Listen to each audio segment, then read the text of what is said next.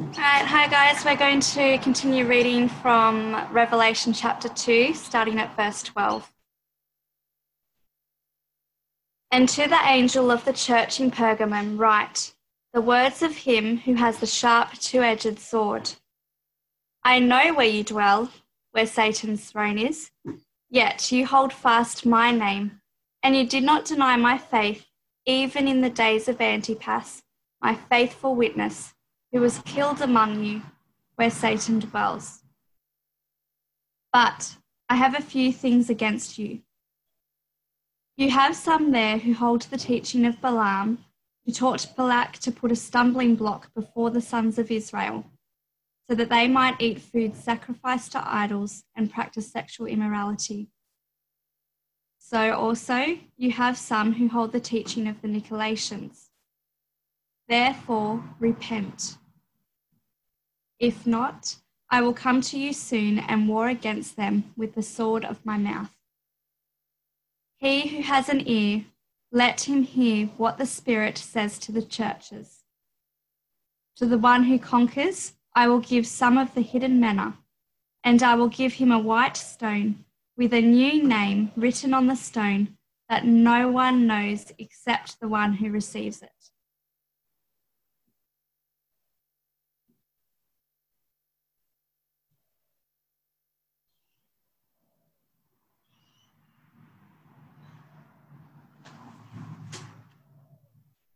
Muted. We can't hear you, Dave. You need to unmute yourself.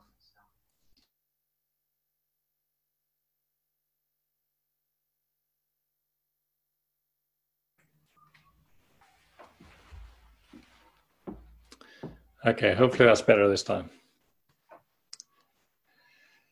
The boys keep telling me what could go wrong when you're up the front preaching. And I always find something to go wrong. Anyway, I'll say again, good morning, everyone. It's nice to be with you this morning. Continuing our series in Revelation, the Reset series. So we've been saying that Revelation is a view of the world from God's perspective. And what an eye-opener it was to John when first revealed to him. And still an eye-opener to us all these years later. It's a real eye-opener, chapter 1, verse 9 to 20, to see Jesus so focused and passionate about continuing to grow and protect his church in the world. It's a real eye-opener that Jesus speaks so directly to his church through these 7 representative churches, demanding that we reflect his passion and reflect his commitment to his church. It's a real eye-opener that the church in Ephesus looks so good from the outside, ticking all the boxes for a great church, yet they were dangerously unwell on the inside. At some point, they'd given their heart away. Jesus was no longer their validation, their satisfaction, or their delight. And it was a real eye-opener that the church in Smyrna, which looks so awful from the outside, staggering under endless persecution, yet they were declared rich, faithful, healthy, so single-minded in their love for Christ that they were willing to give up everything for him, even life itself. Now, every one of these thoughts cause us to re-examine ourselves and, if necessary, reset. Do we have the church as central in our purposes as Christ has? Do we reflect Christ's passion as we're involved in the local church here at Grace? Do we have our heart firmly attached to Jesus, or have we given it to somebody else or something else? What is our view of suffering? Do we walk away from it as though somehow or other it's not compatible with the Christian life? So many things that we really need to examine and, if necessary, reset so that we might be the faithful church. And this morning, Christ's word to the community of Christ in Pergamum is also a real eye-opener as he exposes their creeping compromise of the gospel. Now, verse 13 starts, as with every other letter, Jesus' opening words, I know, both wonderfully comforting and totally confronting. So Jesus knows the challenge of our culture. He knew how difficult it was for the community of Christians in Pergamum. Now, that's a real comfort. Pergamum was a center of Roman imperial power in Asia. The high official, the proconsul, literally lived in a former palace, and he presided over an administration which was openly indulgent, sexually immoral, politically corrupt. As well as that, it was a center of learning.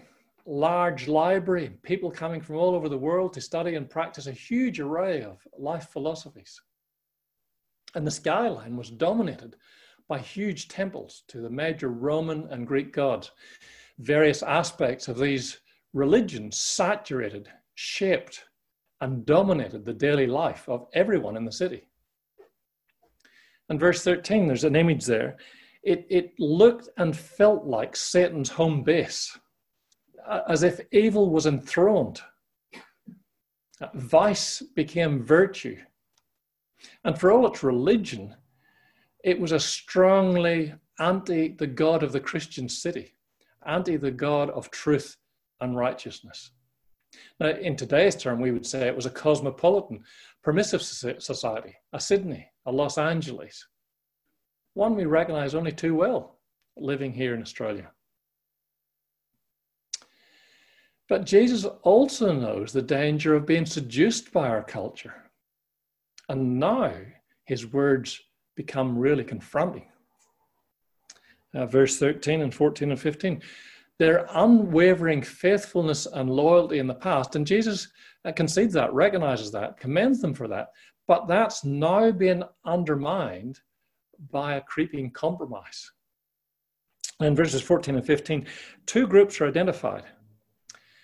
The first group is those who hold to the teaching of Balaam, which is an Old Testament image. Now, the story is in Numbers 22 to 31. And the king of Moab, terrified by God's people heading his way en route to the promised land, was desperate to find a way to defeat them.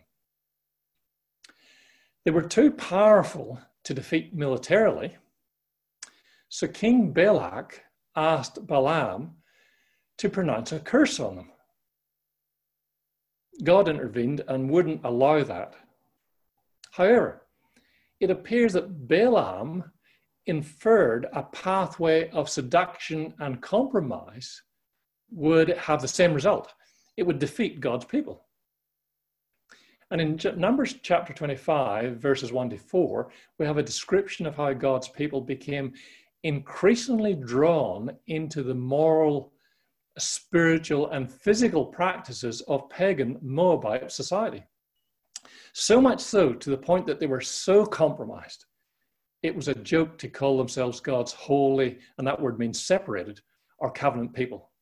There was no more separation. There was just integration. The second group, verse 15, are those who hold to the teaching of the Nicolaitans. Now, that was a new group operating in the early church, and it appears it had similar, it was connected to that old concept of Balaam. The name might actually be connected, but it seems like it was a similar group, but a tad more radical. As far as the scholars know and historians know, this group promoted and justified viewpoints which allowed Christians to take on many of the social and religious values and religious practices of their pagan society without hesitation or a sense of guilt. Well, it's all pagan nonsense, so it can't hurt us. Now, we need to understand that society in that day was really close-knit, very highly interconnected relationally. And so daily life was built around religious duty, religious feasts on religious holidays in honor of pagan gods. And all of it was designed to keep the gods happy so that life was successful and prosperous. Now, it was all in to keep the gods happy. So that means if you refuse to participate in the daily temple routines, prayers, religious feasts, or religious holidays, then effectively you were condemning your whole culture, offending your whole community, alienating family and friends, and worst of all, threatening everyone's prosperity by annoying the gods and getting them offside. There was a lot at stake. But if you did go along to the community festivals, even if you didn't fully participate, then you would be associated with everything that did happen. And not only would you risk getting sucked in more and more, but your association would effectively lose any integrity or identity you might have as a Christian. It all sounds familiar, doesn't it? Living and engaging in culture is tough. Now, the point here in this passage is that in this pressure environment, it was easy to miss or turn a blind eye to creeping compromise. Now, we need to understand really clearly here that the problem in the church is not outright rebellion. It's not blatant disobedience. No, it's actually much more subtle, much more nuanced than that. It's more like how we become desensitized to the things of our culture, to the emptiness of it, to the immorality of it. And what happens over a period of time is that things we used to be shocked at, things we used to turn our eyes from, things we used to condemn, we now tolerate. We now accept quietly. We now sometimes even find ways to justify and approve. And make no mistake, unless we're really careful, we won't even notice it happens. That's the notion of creeping compromise. So friends, the question for us this morning is not if we are being seduced by our culture, but to what degree are we being seduced by our culture? Now, let's turn the question around as we move forward. What does it mean then to be Christ's faithful church in our culture? Well, this is again a call to reset our attitudes, our desires, our actions individually and together as one body. We must remember Christ's call to distinctiveness. The teaching right across the New Testament is that Christians, and indeed the Old Testament, Christians are to be in the world, but not of the world. In Revelation chapter 1, verse 6, we're told there that we have been made, told by Jesus, we have been made a kingdom of priests. Now, among other things, that means we are, at God's hand, a distinct group with the privilege and responsibility of speaking his word and modeling his character to our world. That is our distinctiveness. Again, in chapter 1, verse 12, and in chapter 1, verse 16, we're lampstands, we're stars. Both are sources of light, emitting the light of Jesus in the darkness of our world and exposing the empty way of life handed down by our forefathers, to use the words of Peter in 1 Peter chapter 1. Now, we're called to this individually. If you look at verse 14 and 15, it's very clear. Jesus is very clear. There is some in the church who hold to these things. That is, not everyone in the church is guilty of creeping compromise in that sense of being involved in those things. In fact, verse 13 says, yet you hold fast my name, and you did not deny my faith, even in the days of Antipas, my faithful witness, who was killed among you, where Satan dwells. At some point in the past, one of the local Christians, Antipas, had been killed. Now, we're not told why, but presumably in the context, it was because he refused to give in to the pressure to conform to society. He refused to play by local rules. But notice how he's described by Jesus. He's described as my faithful witness. The word there is martyr. My faithful martyr, my faithful witness. Now, the point is that Jesus readily and warmly identifies with and approves the uncompromising gospel life of Antipas, even though it led to his death. Now, here's the challenge. Our so-called permissive society shows itself to be ruthlessly intolerant when someone refuses to play by its rules. And in the end, our world really only offers two options: either seduction and compromise, or alienation, persecution, perhaps even death. So, which one will you choose? It's a fairly simple equation. Let me help you work it out. If your starting point is to think of outcomes, that is, what will keep you safe, what will give you a hassle-free life, what will make you happy, what will bring greatest acceptance in the world you operate in, then you're likely to say to yourself, well, I really need to get involved in the world. And so the question then is, how much can I indulge in the pleasures of Australian culture before calling myself a Christian becomes a joke? Do you hear the attitude in that? Now, most likely, if that's your framework, then you will be widely accepted by your mates. But you'll also be irrelevant as a witness to Christ, and worse, totally offensive to him. But if your starting point is to think of values and identity, that is, who am I as a Christian? What does that mean for me? What is important in life? Then you're likely to ask, what will most honor Jesus? What will most reflect his character to those around me? And most likely, you will suffer dearly for your distinctive stand. But I tell you this, it will be the most clear and compelling witness to Christ and the changing power of the gospel. And we need to remember that the best witness is distinctiveness, not likeness. Now, we're also called to distinctiveness as a whole body. Look at verse 16. And there might be some discussion around this, but I think this is what track we're going down here, verse 16.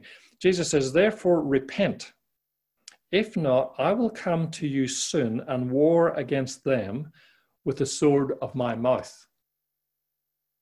As he has been doing right through the letter, Jesus is speaking to the church as a whole. And here in verse 16, he called the church community as a whole group to repent. Now, does that seem strange to you? Why would he do that? Well, I think it goes like this. While not all are guilty of actual compromise, Jesus holds the whole community responsible for not dealing with those who were. The verses are very clear. You have some among you. The idea there is that they're there and you're not doing anything about it. And so what happens is this, that their failure or willingness to act for the spiritual good of their brothers and sisters caught up in this compromise by challenging them, actually endangered the spiritual health of the whole church. And I take it that's why Christ says that in verse 16, that if they don't do something about it, then he'll have to come. If they don't repent and take action, then he'll have to come and take them on, tackle them. Now, that possibility is downright terrifying, giving the imagery in verse 12. So go back to verse 12. And also back in chapter 1, verse 16, the same imagery. It's the imagery of the short, sharp, two-edged sword. Now, let me give you a little bit of background. Roman soldiers were feared in battle because of the new technology they used in their phalanx fighting form. It was a new technology of a short, two-edged sword, and it was incredibly effective in close-up combat. Jesus is warning his church that if they do not wield the sword of his word, chapter 1, verse 16, the sword of his word was coming out of his mouth. If they do not wield the sword of his word to challenge and correct those sliding into compromise and loss of distinctiveness as people, then he will come and open them up. Quite literally, he will open them up. Now that picks up an image from Hebrews 4. He will open them up. His word will expose their inner thoughts and desires. Or worse still, Jesus may be threatening to take them out completely. Both those guilty of compromise and those guilty of not doing anything about it. Friends, this is so contrary to how we think in our individualistic Australian culture, but it comes down to this. Each of us has responsibility to guard against compromise in our whole church community. Not enough just to look after yourself and say, well, others can look after themselves. Not enough to make sure your own heart is right, your own pathway is right, and turn a blind eye to others who are on the pathway of compromise. But again, here's the problem. We are so individualistic that either we won't accept such challenge when others bring it to us,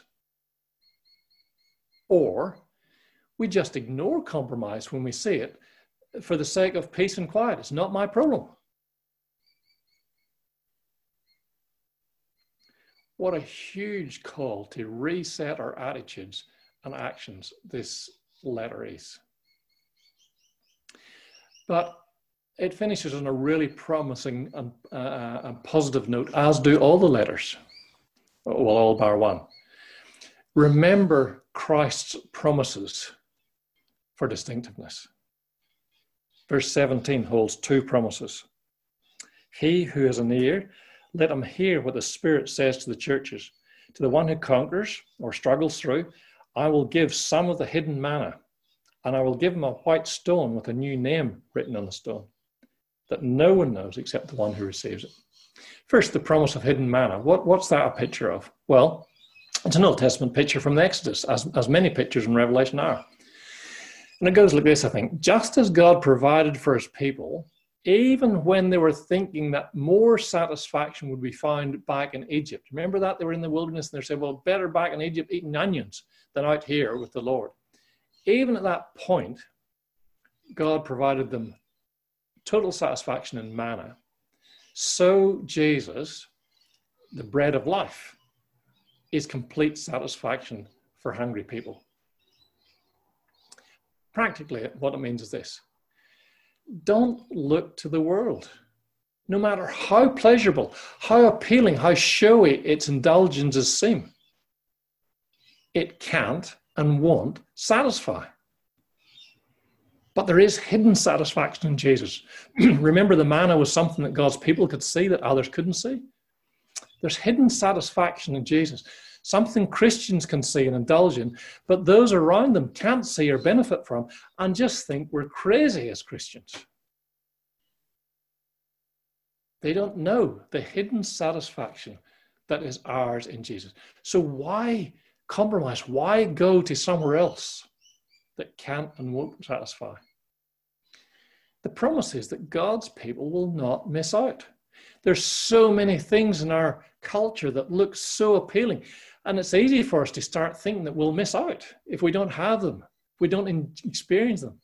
That's the start of compromise, the attitude of compromise. Christ says to his people, you have no need to fear the consequences of being loyal and faithful to me. You will not miss out. You will have full satisfaction. You will dine on the riches of fare. The second promise is the promise of a white stone with a special name written on it. Now that seems really weird to us, but wouldn't have been at all weird to people living in Pergamum. Because what it is, it's an invitation.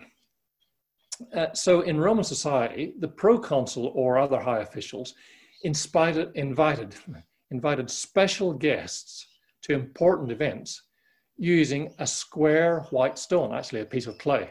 It was a square white piece of clay with the person's name engraved on it. Now, in modern terms, I think it's something equivalent of having access all areas pass to the White House.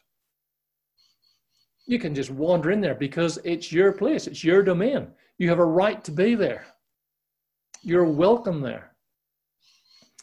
Jesus is promising that those who stay loyal to him, who may well experience the rejection of their society or family, will never be rejected by him. In fact, he will treat them as his special guest in heaven, where he, and again, the temple imagery comes in here, where he as the temple, remember Revelation chapter 22, the true temple, he as the temple will dwarf anything the skyline of Pergamon can boast. Remember what the temple was? The temple was where you could meet God. The temple was where your success and prosperity and security in life was found. Forgiveness and acceptance. Well, Jesus says, don't be looking at your skyline here in Pergamum. Look to me. Come to me in heaven where you'll see me, the true temple, and you will know forgiveness and acceptance with the Father, and you will see how ridiculous all this other stuff was that seemed so appealing, so convincing, so much the basis of society is just so nothing. Here on earth, you might look like just another person being abused or killed. But from the perspective of heaven, it is taking up your pre-booked seat in heaven with the Lord forever. So the final question is, whose invitation do you desire more? Whose invitation do you value more? Whose invitation do you get more excited about? Is it the invitation to be welcomed and accepted by the world, represented by your non-Christian family, your friends, your neighbors, those in your workplace, those in your sporting team, or when they offer those invitations? Is that what gets you excited? Is that what tweaks your interest? Or is it the invitation that the world offers generally, the vast array of pleasures and distractions that our culture offers? We see it on the TV all the time. That's advertising. Come and enjoy this. You haven't lived until you experienced that. You can be this sort of person in that sort of place. And it messes with our heads. Well, at least it messes with my head anyway. What invitation excites you? What invitation do you desire? What invitation do you long for? Is it that comes from the world in myriad forms? Or is it the invitation from Jesus? You can't accept both invitations. Let me pray. Lord, again, you've spoken both words of terrific comfort. You do know our situations in great detail. But Lord, your words of comfort become words of confrontation when you see into our hearts. You know, Lord, our attitudes. And when those attitudes are not aligned with what is becoming for us, your people, Lord, help us to hear your word. Help us to use your word and your Spirit's working within us to dig deep into our own hearts, to use the sword of your word to divide our thoughts and our passions right down to our innermost being so we can see what's really happening on the inside. And Lord, take action to correct that which is wrong. Help us, Lord, to avoid that creeping compromise that loses our identity and loses our witness to you. Help us to think about this as a church collectively as well as individually. In Jesus' name I pray. Amen.